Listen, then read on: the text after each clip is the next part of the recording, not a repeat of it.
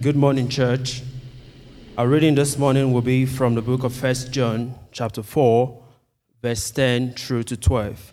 And the Bible says, "In this is love, not that we have loved God, but that he loved us and sent his Son to be the propitiation for our sins. Beloved, if God so loved us, we also ought to love one another. No one has ever seen God. If we love one another, God abides in us, and his love is perfected in us." This is the word of the Lord. Please be seated.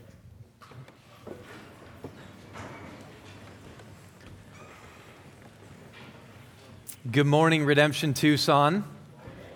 Good morning. Happy birthday. A bunch of you guys that are new are going, wow, this just doesn't feel like my birthday very much. But it is the third birthday of this church, and that's no small deal. My name is Tyler Johnson, and I'm the lead pastor of Redemption, Arizona. I presume to be right, but I presume there's a bunch of people in this room that are not that familiar with Redemption Tucson, let alone Redemption, Arizona. So Redemption, Arizona is a multi-congregational church with 10 congregations throughout the state of Arizona, of which Redemption Tucson is one of those. Dave, who is up here doing announcements, is the lead pastor of Redemption Tucson, and my job is to kind of lead in setting the direction, culture, vision, and ensuring all of these 10 congregations are moving together in alignment. So some of you may be familiar with churches that kind of operate like this. The difference is in Redemption, these congregations are very different. So it's really like an extended family. You know your extended family, your cousins that you don't even want to claim. But so there's some of that, hopefully not too much of not wanting to claim it, but very different in the midst of this family of churches called Redemption Church. So it's my delight to be here. I'm here for, I guess, a couple different reasons, but one of them is to celebrate your birthday with you. And anniversaries, or birthdays, if you want to call them that, really are memorials. They're a remembrance of who you are in your identity, who, for certain as a church, who God has called you to be. Why would a church even start from scratch to now this? There's a lot of people in this room, and it's really important that at anniversaries and birthdays, whether this is your individual birthday or I met a couple that's here that has an anniversary, is that you really reflect on who am I, who are we, and ultimately what are we doing? And so that's my desire here this morning, is just to really remind you of what you're doing and what being a part of a local church really is, and why we consistently do this.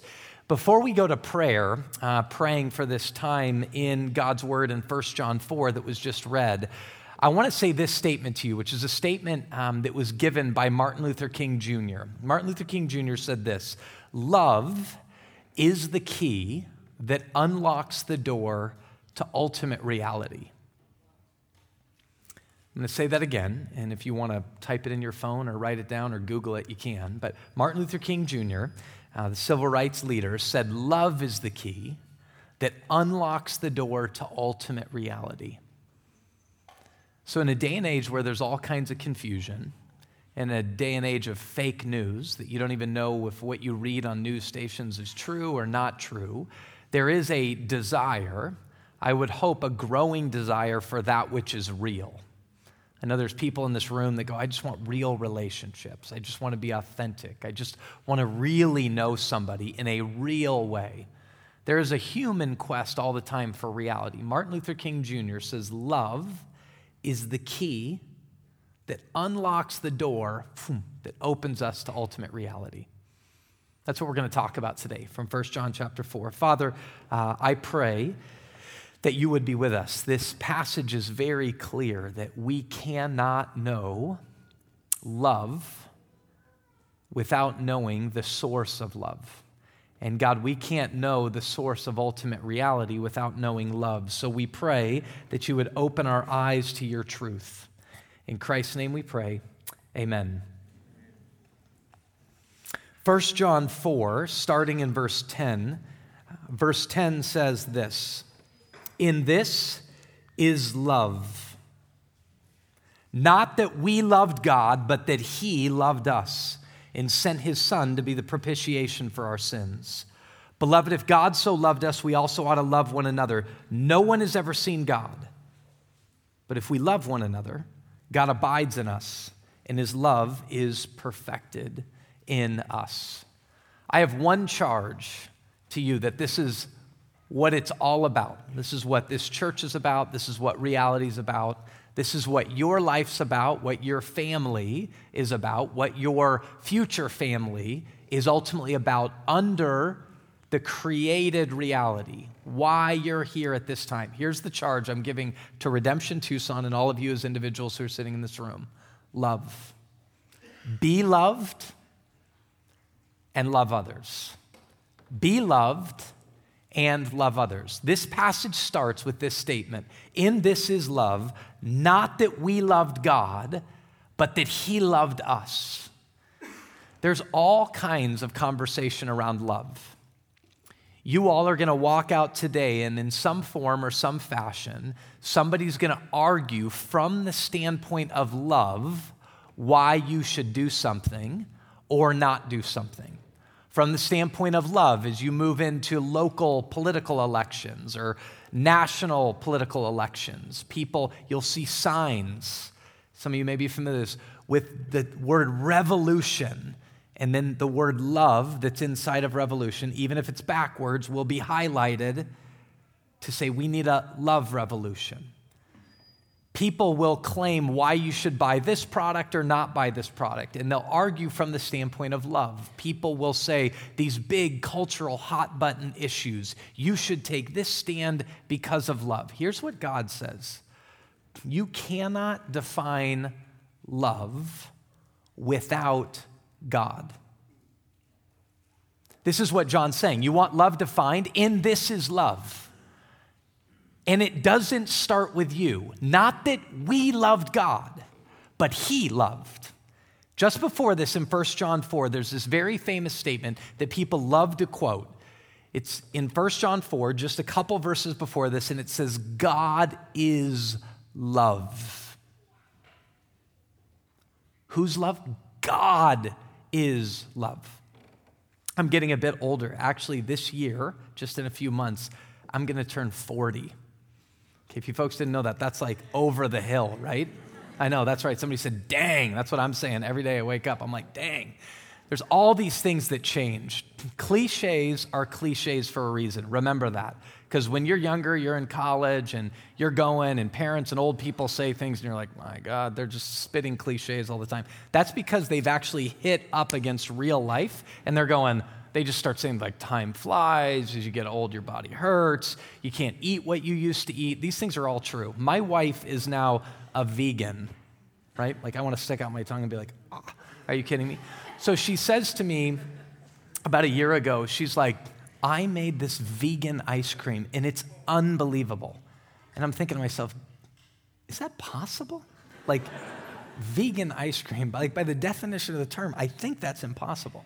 So she says to me, here's what you do. You freeze bananas, you blend the bananas, you pour the blended bananas out, you blend some strawberries, you pour strawberries over the top. It's like a strawberry sundae, right? So it comes out, and I swear, it looks like ice cream. You're looking at this, the consistency's like it looks amazing. She's like, taste it, it's unbelievable. So I take a bite, and I'm like, that tastes like frozen bananas. Like, I guess that's amazing, right? And I thought to myself, now, babe, you said this was vegan ice cream, right? It's missing one foundational component. Cream. Right? It's frozen fruit. That's not ice cream. Now, here's the deal. You're going to walk out today, and love's going to be spouted out all the time. Here's what John's saying. In order to rightfully evaluate what love is, there's a foundational component. It's God. The beauty of the Christian faith, which let me just tell you this, I didn't grow up in Christianity. I say this a lot. I stole it from a guy named Alistair McIntyre, and it's this statement: I'm a Christian from a human perspective, which you're going to see in a minute. That's not how it fundamentally, ultimately happens, but I'm a Christian because I believe it makes the best sense of reality. If MLK is right, that love's the key that unlocks the door to ultimate reality, and I say I'm a Christian because it makes the best sense of reality, I think MLK is right. I think love makes the most sense of the world. The fundamental truth of Christianity is that there is a God who made all things and upholds all things in himself, and this God is love. He's triune. God's Father, Son, and Holy Spirit, which actually makes love possible. That there are three individual persons, is the way theologians have talked about it, who aren't each other, and yet who in love are one. God is one, and yet he's three distinct persons. God is love, which means, based upon Christian teaching, love really is at the heart of the universe. Not like that's a nice Hallmark card or a Hallmark bumper sticker. Love's at the heart of the universe. Like for real. For real, love is upholding the universe by its powerful word. God is love. You cannot understand love. You can't throw it around like we got to be a more loving society without God. We can have hints of it. We can have echoes of it. We can have moments where we represent it more. We cannot have real, sustaining, true love without God. So when John says, I'm trying to teach a church, I'm trying to exhort a church, maybe on their third birthday, their third anniversary, to go, what's it all about? He's saying it's all about love. But realize this, in this is love, not that you loved God. Love can't start from us. Love can't start from you. It's impossible. Try it on your own. Try it on your own, especially love defined by God. It's impossible.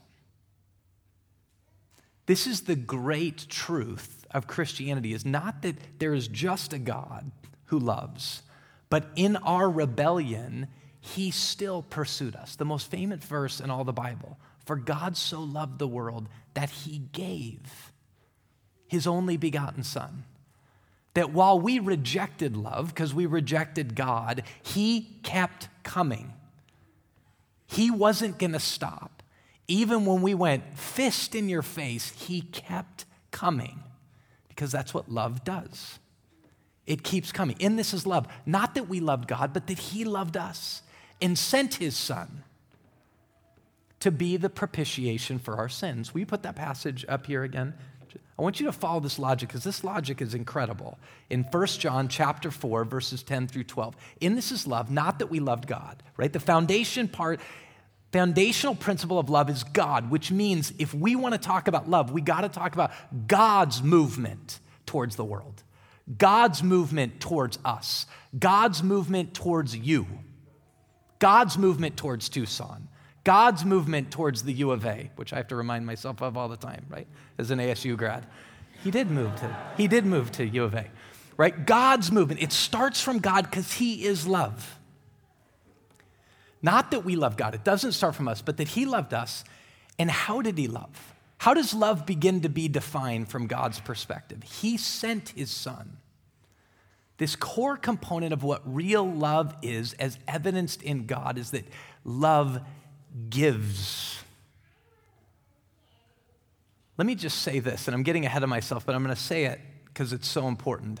Love gives to get. Love doesn't get first. Love's giving from God's perspective to get. This is really incredible. Now hear this. Because what we're saying is love won't even start. You won't even get to the point of being able to honestly and candidly give until you receive from God. But hear this, Love is defined always outward. We say at Redemption Church, in all the congregations, we're gospel-centered. It begins with God and outward-focused, and they're inseparable. So when this Pharisee in Matthew 22 comes to Jesus and he's all frustrated because Jesus has just upset all the religious leaders and he's going to try to get Jesus now, and he goes, what's the greatest of all the commandments? Jesus says, here's the greatest of all the commandments. Love God with all your everything, heart, soul, mind, and strength. And love your neighbor as yourself. And these two are absolutely inseparable. They're two sides of the same coin. Love gives. So in this is love, not that we love God, but that he loved us and sent his son to be the propitiation for our sins. Here's love defined from God's standpoint. Love is messy and love is costly. There is no other kind of love. Love is messy and it's costly, and there is no other kind of love. Now, let me remind you, I'm here today to give you a charge. What is this all about? Why does Redemption Tucson exist? Redemption Tucson does not exist to be a distributor of religious goods and services, like every business that you go out to distributes you some good and some service. That's not what the church is. The church is intended to be a community, a real, authentic, true community that exists based upon, because of the love of God, because of the messy, costly love of God, and therefore lives in the mess at cost to ourselves, which we'll get to in a minute. Love defined by God is messy and it is costly. He loved us, he sent his son, which is costly, to be the propitiation for our sins. Now, that word propitiation is a really big word. In fact, it's debated in the church. There's a lot of people in Christianity that don't like this terminology, propitiation. I think that's a real troublesome reality for this reason. Sin hurts people. Sin hurts you. Sin hurts me. Sin hurts Tucson. Sin hurts the University of Arizona, as it does Arizona State University. Sin hurts leaders.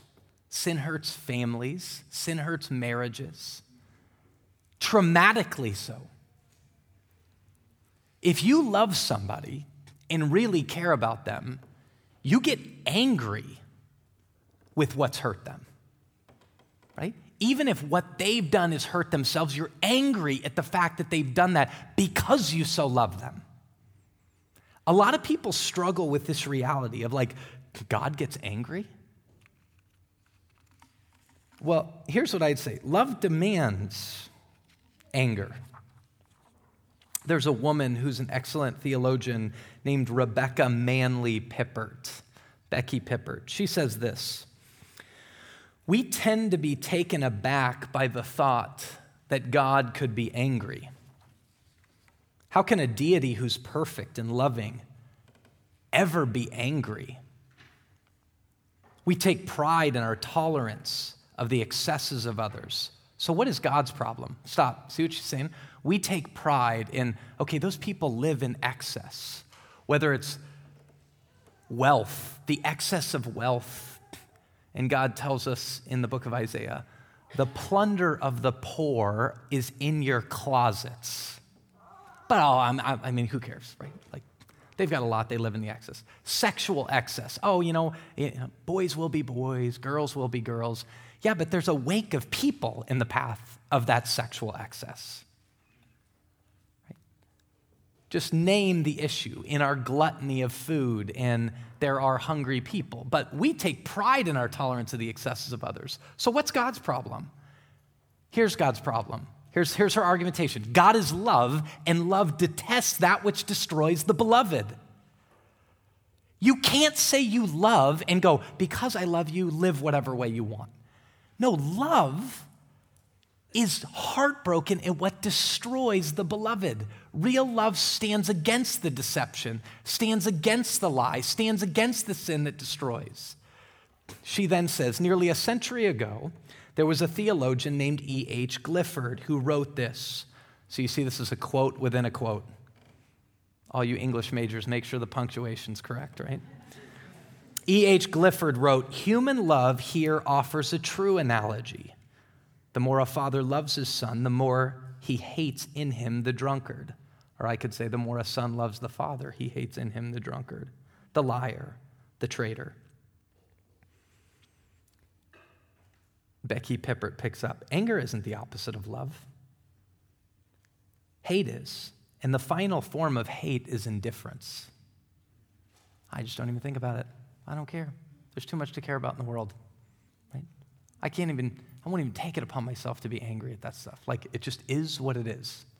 That's hate. The final form of hate is you don't care.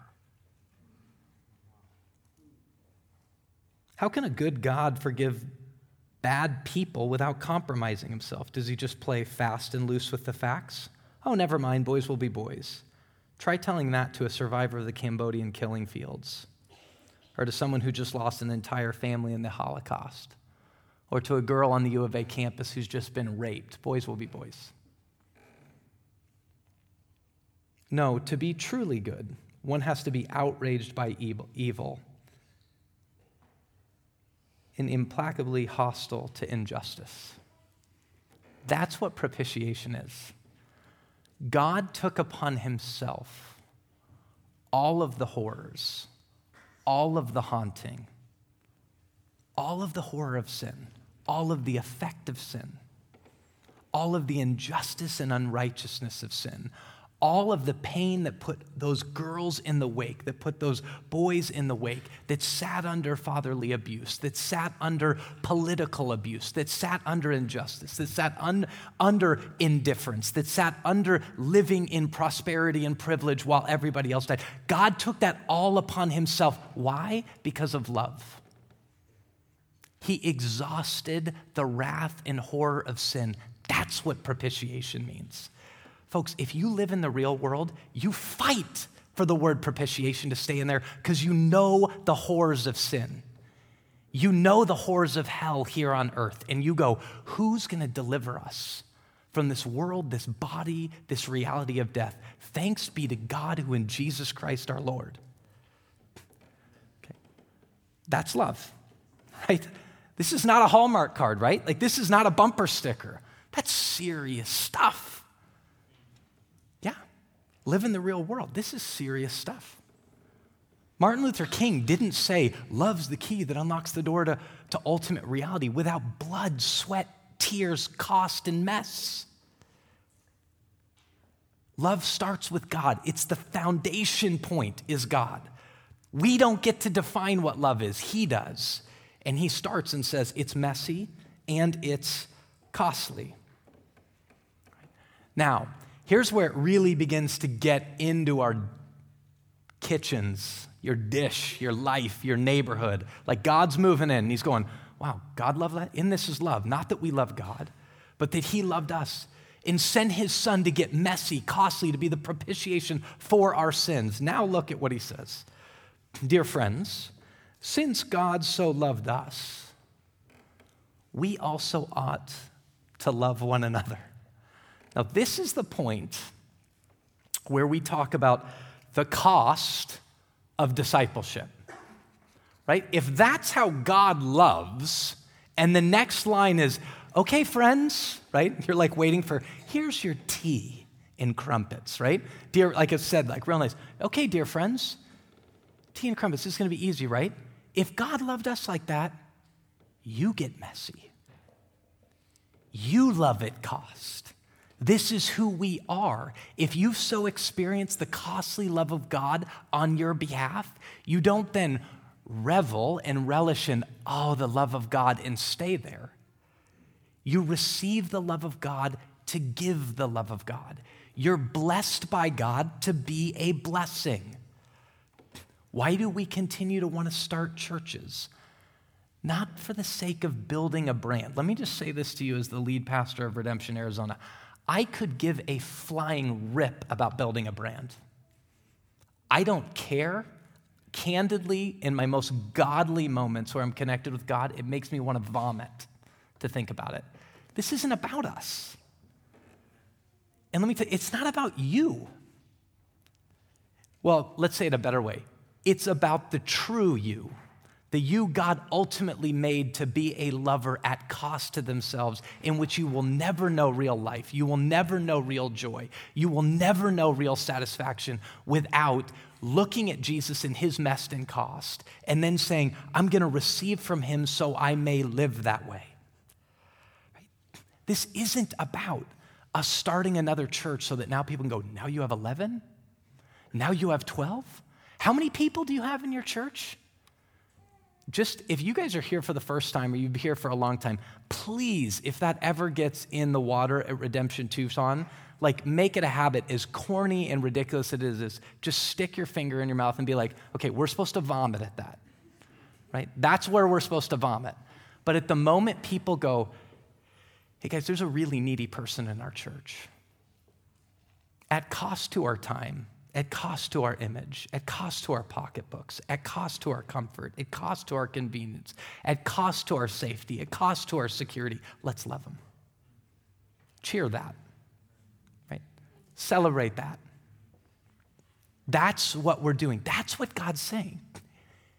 Dear friends, if God so loved you like this, and you're receiving it, and he says the fundamental call of Christianity is come follow me, then we're following a God who is love, who shows us love in the midst, and because he's willing to get messy at cost to himself for our good. We go, if we follow that God, we follow him into love, and death, which is mess and cost, is always at the center of love. Make that a statement you keep saying to each other over and over and over. Death is at the center of love. So now when marriages begin and you're making vows of commitment in the front to be married to somebody and say, I'm going to protect this, and everything in you is thinking, this is so great for me. This is so great for me. Remember, the fundamental call of marriage is the fundamental call to love, and death is at the center of love. You got to die to yourself. I say this a lot to people, especially if you get around Christianity very much and get a little bit deeper. You begin to hear this terminology because it's in the Bible, multiple points of persecution, which means because you're a Christian, you're prevented benefits, but more importantly, it's really dangerous to be a Christian. That's the idea of persecution, right? So people will have these statements like, we need security in churches now, which I'm not against, just so you know, but we need security in churches because there might be, some Islamic terrorists who are willing to come in and blow up a church, right? And you'll have these moments where people will be like, man, if they walked in and had machetes to my neck, would you right now renounce Christ or stay with him? And you'll have all these people like, I've never renounced Jesus, right? But today, there's going to be all kinds of husbands who go home and their wives are going to go, can you stand up and go take out the trash? And they're going to go, don't you know the football games are on? It's like, guys, I promise you, if you're unwilling to die to yourself and take out the trash, you're not going to take a machete to the neck. You're not going to do it. Right? Like, that's the unbelievable nature of love, is that it has to do with dying to yourself. Here's what following Jesus is. Deny yourself, take up your cross, and follow me. In the simplest things of taking out the trash to the biggest things of not renouncing Jesus with a machete to your neck. It's the same thing. Love always has cost and mess to it. Dear friends, if God loved like this, if this is the God we serve, it's not an option. That's what this is about. This isn't about the worship experience that we come in because I like the music. I like Stephen's voice. I like the way he articulates that word. Right? I like the feel of the environment. What does that mean? Right? If the feel of the environment is a bunch of people who radically love each other at cost to themselves, praise hallelujah, right? But if it's like, oh, I like it, it's the new hip church in town, what? Like, who is this Christ we serve? I'm not saying it couldn't be good and we don't want to do things to the best of our possible ability, but that's all to cultivate affections, deep level feelings and affections that go, I'm willing to give myself away because I've received from a God who gave himself away for me. And I recognize the only way I can give myself away, the only way I can die to myself is if I depend. Those are the two phrases I think about all the time. Death is at the center of love, and dependence for love. In this is love, not that we love God. It doesn't start with us. It didn't begin with us. We didn't get our faith because we decided to love God. We love God, 1 John, because he first loved us. We will only love our neighbors because God continues to love us. We have to depend upon that and receive from God. From God and through others, we have to receive their love as a means to be loving individuals. Dear friends, since God so loved us, we also ought to love one another. Loving our neighbor is the principal way that God desires for us to express our love for him. Okay, I'm going to say that again because this is kind of a turning to make this point. It's not just that we should follow, dear children, as God so loved us, you also ought to love one another. It's the only thing that makes logical sense. That's one point. But loving our neighbor is the principal way that God desires for us to express our love for him. The whole book of 1 John, the whole book of James, the whole Bible, for God's sake, says, don't you dare say you love God and not love your neighbor. The greatest of all the commandments. Love God with all your everything and your neighbor as yourself. Upon these two hang all the law and the prophets. You cannot say, impossibility, you love God if you don't love your neighbor. It's not Christianity. It's impossible. You can't see a sister or a brother in need, whatever it may be, and not have your heart melt unto the point, right? Seeing them, first and foremost, we're not indifferent people. Christians, it is impossible to be a Christian and be indifferent.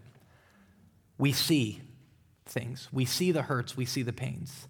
We're moved by compassion, which leads us to action. That's what a Christian is by definition. Okay, I am utterly convinced, I was talking to Dave about this morning, we are in the predicament that we're in as Christians in our culture in major part to the fact that we didn't obey the simple things. Doesn't mean simple things aren't hard things. We're in the predicament that we are because we've not loved God and loved our neighbor. If you want to go on our third anniversary, what do we need to remember? The grand mission, the great strategy. God's made it all. The grand mission and the great strategy really simple. Love God with all your everything and love your neighbor as yourself. It's excruciatingly hard. Excruciating meaning messy and costly, but that's what it is. That's all it is loving your neighbor as yourself. Now let me end with this statement because this gets really weird in this passage. After he says this, John defining love, remember he starts the whole section up, in this is love. He says this, no one has seen God at any time. Honestly, if you're sitting there reading this, you're like, what the heck is this guy talking about? Like, look at this. In this is love, not that we love God, but that he loved us, sent his son to be the propitiation for our sins. Beloved, that's loved ones. If God so loved us, we also ought to love one another. And then it says, no one has ever seen God. Like, what? And then it says, if we love one another, God abides in us and his love's perfect. Doesn't it make way more sense to just say, we also ought to love one another? If we love one another, God abides in us and his love is perfected in us. Just like English majors, anybody, literature majors, does that make any, like what is it? Literature majors, you're like the subtleties, so you love this. Like what's underneath it, right? But just straight logic English meters are like, what in the world? Like take that out. What is he saying? No one has ever seen God.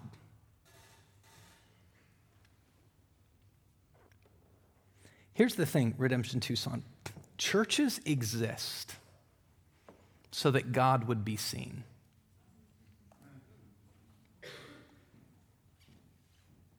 Now, we just said this is really simple. This is the grand strategy, grand mission, do the simple things. What's he saying? If the point of all of this is that we as individuals, we as families would see God, and in turn allow the world to see all over the Gospel of John that the world may know, It's another way to say that the world may see. What do you think he's saying?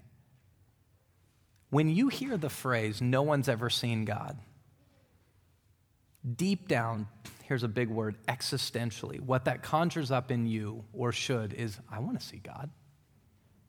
That's what Moses said. Like, God, just show me a bit of you. Show me your glory. Show me you. I want to see God, right? It's like anything. You can't do that. I want to do it, right? You can't see it. I want to see it. You want to see God. But then you say, but if I am the beloved, which is the church, that's what he says, beloved, if God so loved us, you should be going, I want them to see. Here's the question. How are they going to see? This shouldn't be hard. How are they going to see God? Just follow the logic of the passage. By us in front of them, loving God with everything we have, heart, soul, mind, and strength. How does that get expressed? This is the quiz at the end of the message. How do we express our love for God? In what? Loving our neighbor. The primary way we express our love for God is in loving our neighbor. How's the world going to see God? By us living out the simple command. Love your neighbor as yourself. Defined, love defined, because its foundation point is God in costly, messy love. Now here's where this is about your life. And I don't just mean your living and breathing life. I mean your life, capital L, capital I, capital F, capital E. There's nobody in this room that if you were offered, do you want real life? That you wouldn't go, I want that. By the way, Jesus offered that. I came to give them life and give it to the full. That's the kind of life we're talking about. Your life is fundamentally contingent, yoked to, tied to your seeing God. Not just distantly, experientially. Look at this. If we love one another, God abides, lives, dwells is that word, in us. And his love is perfected in us. You want to know the love of God?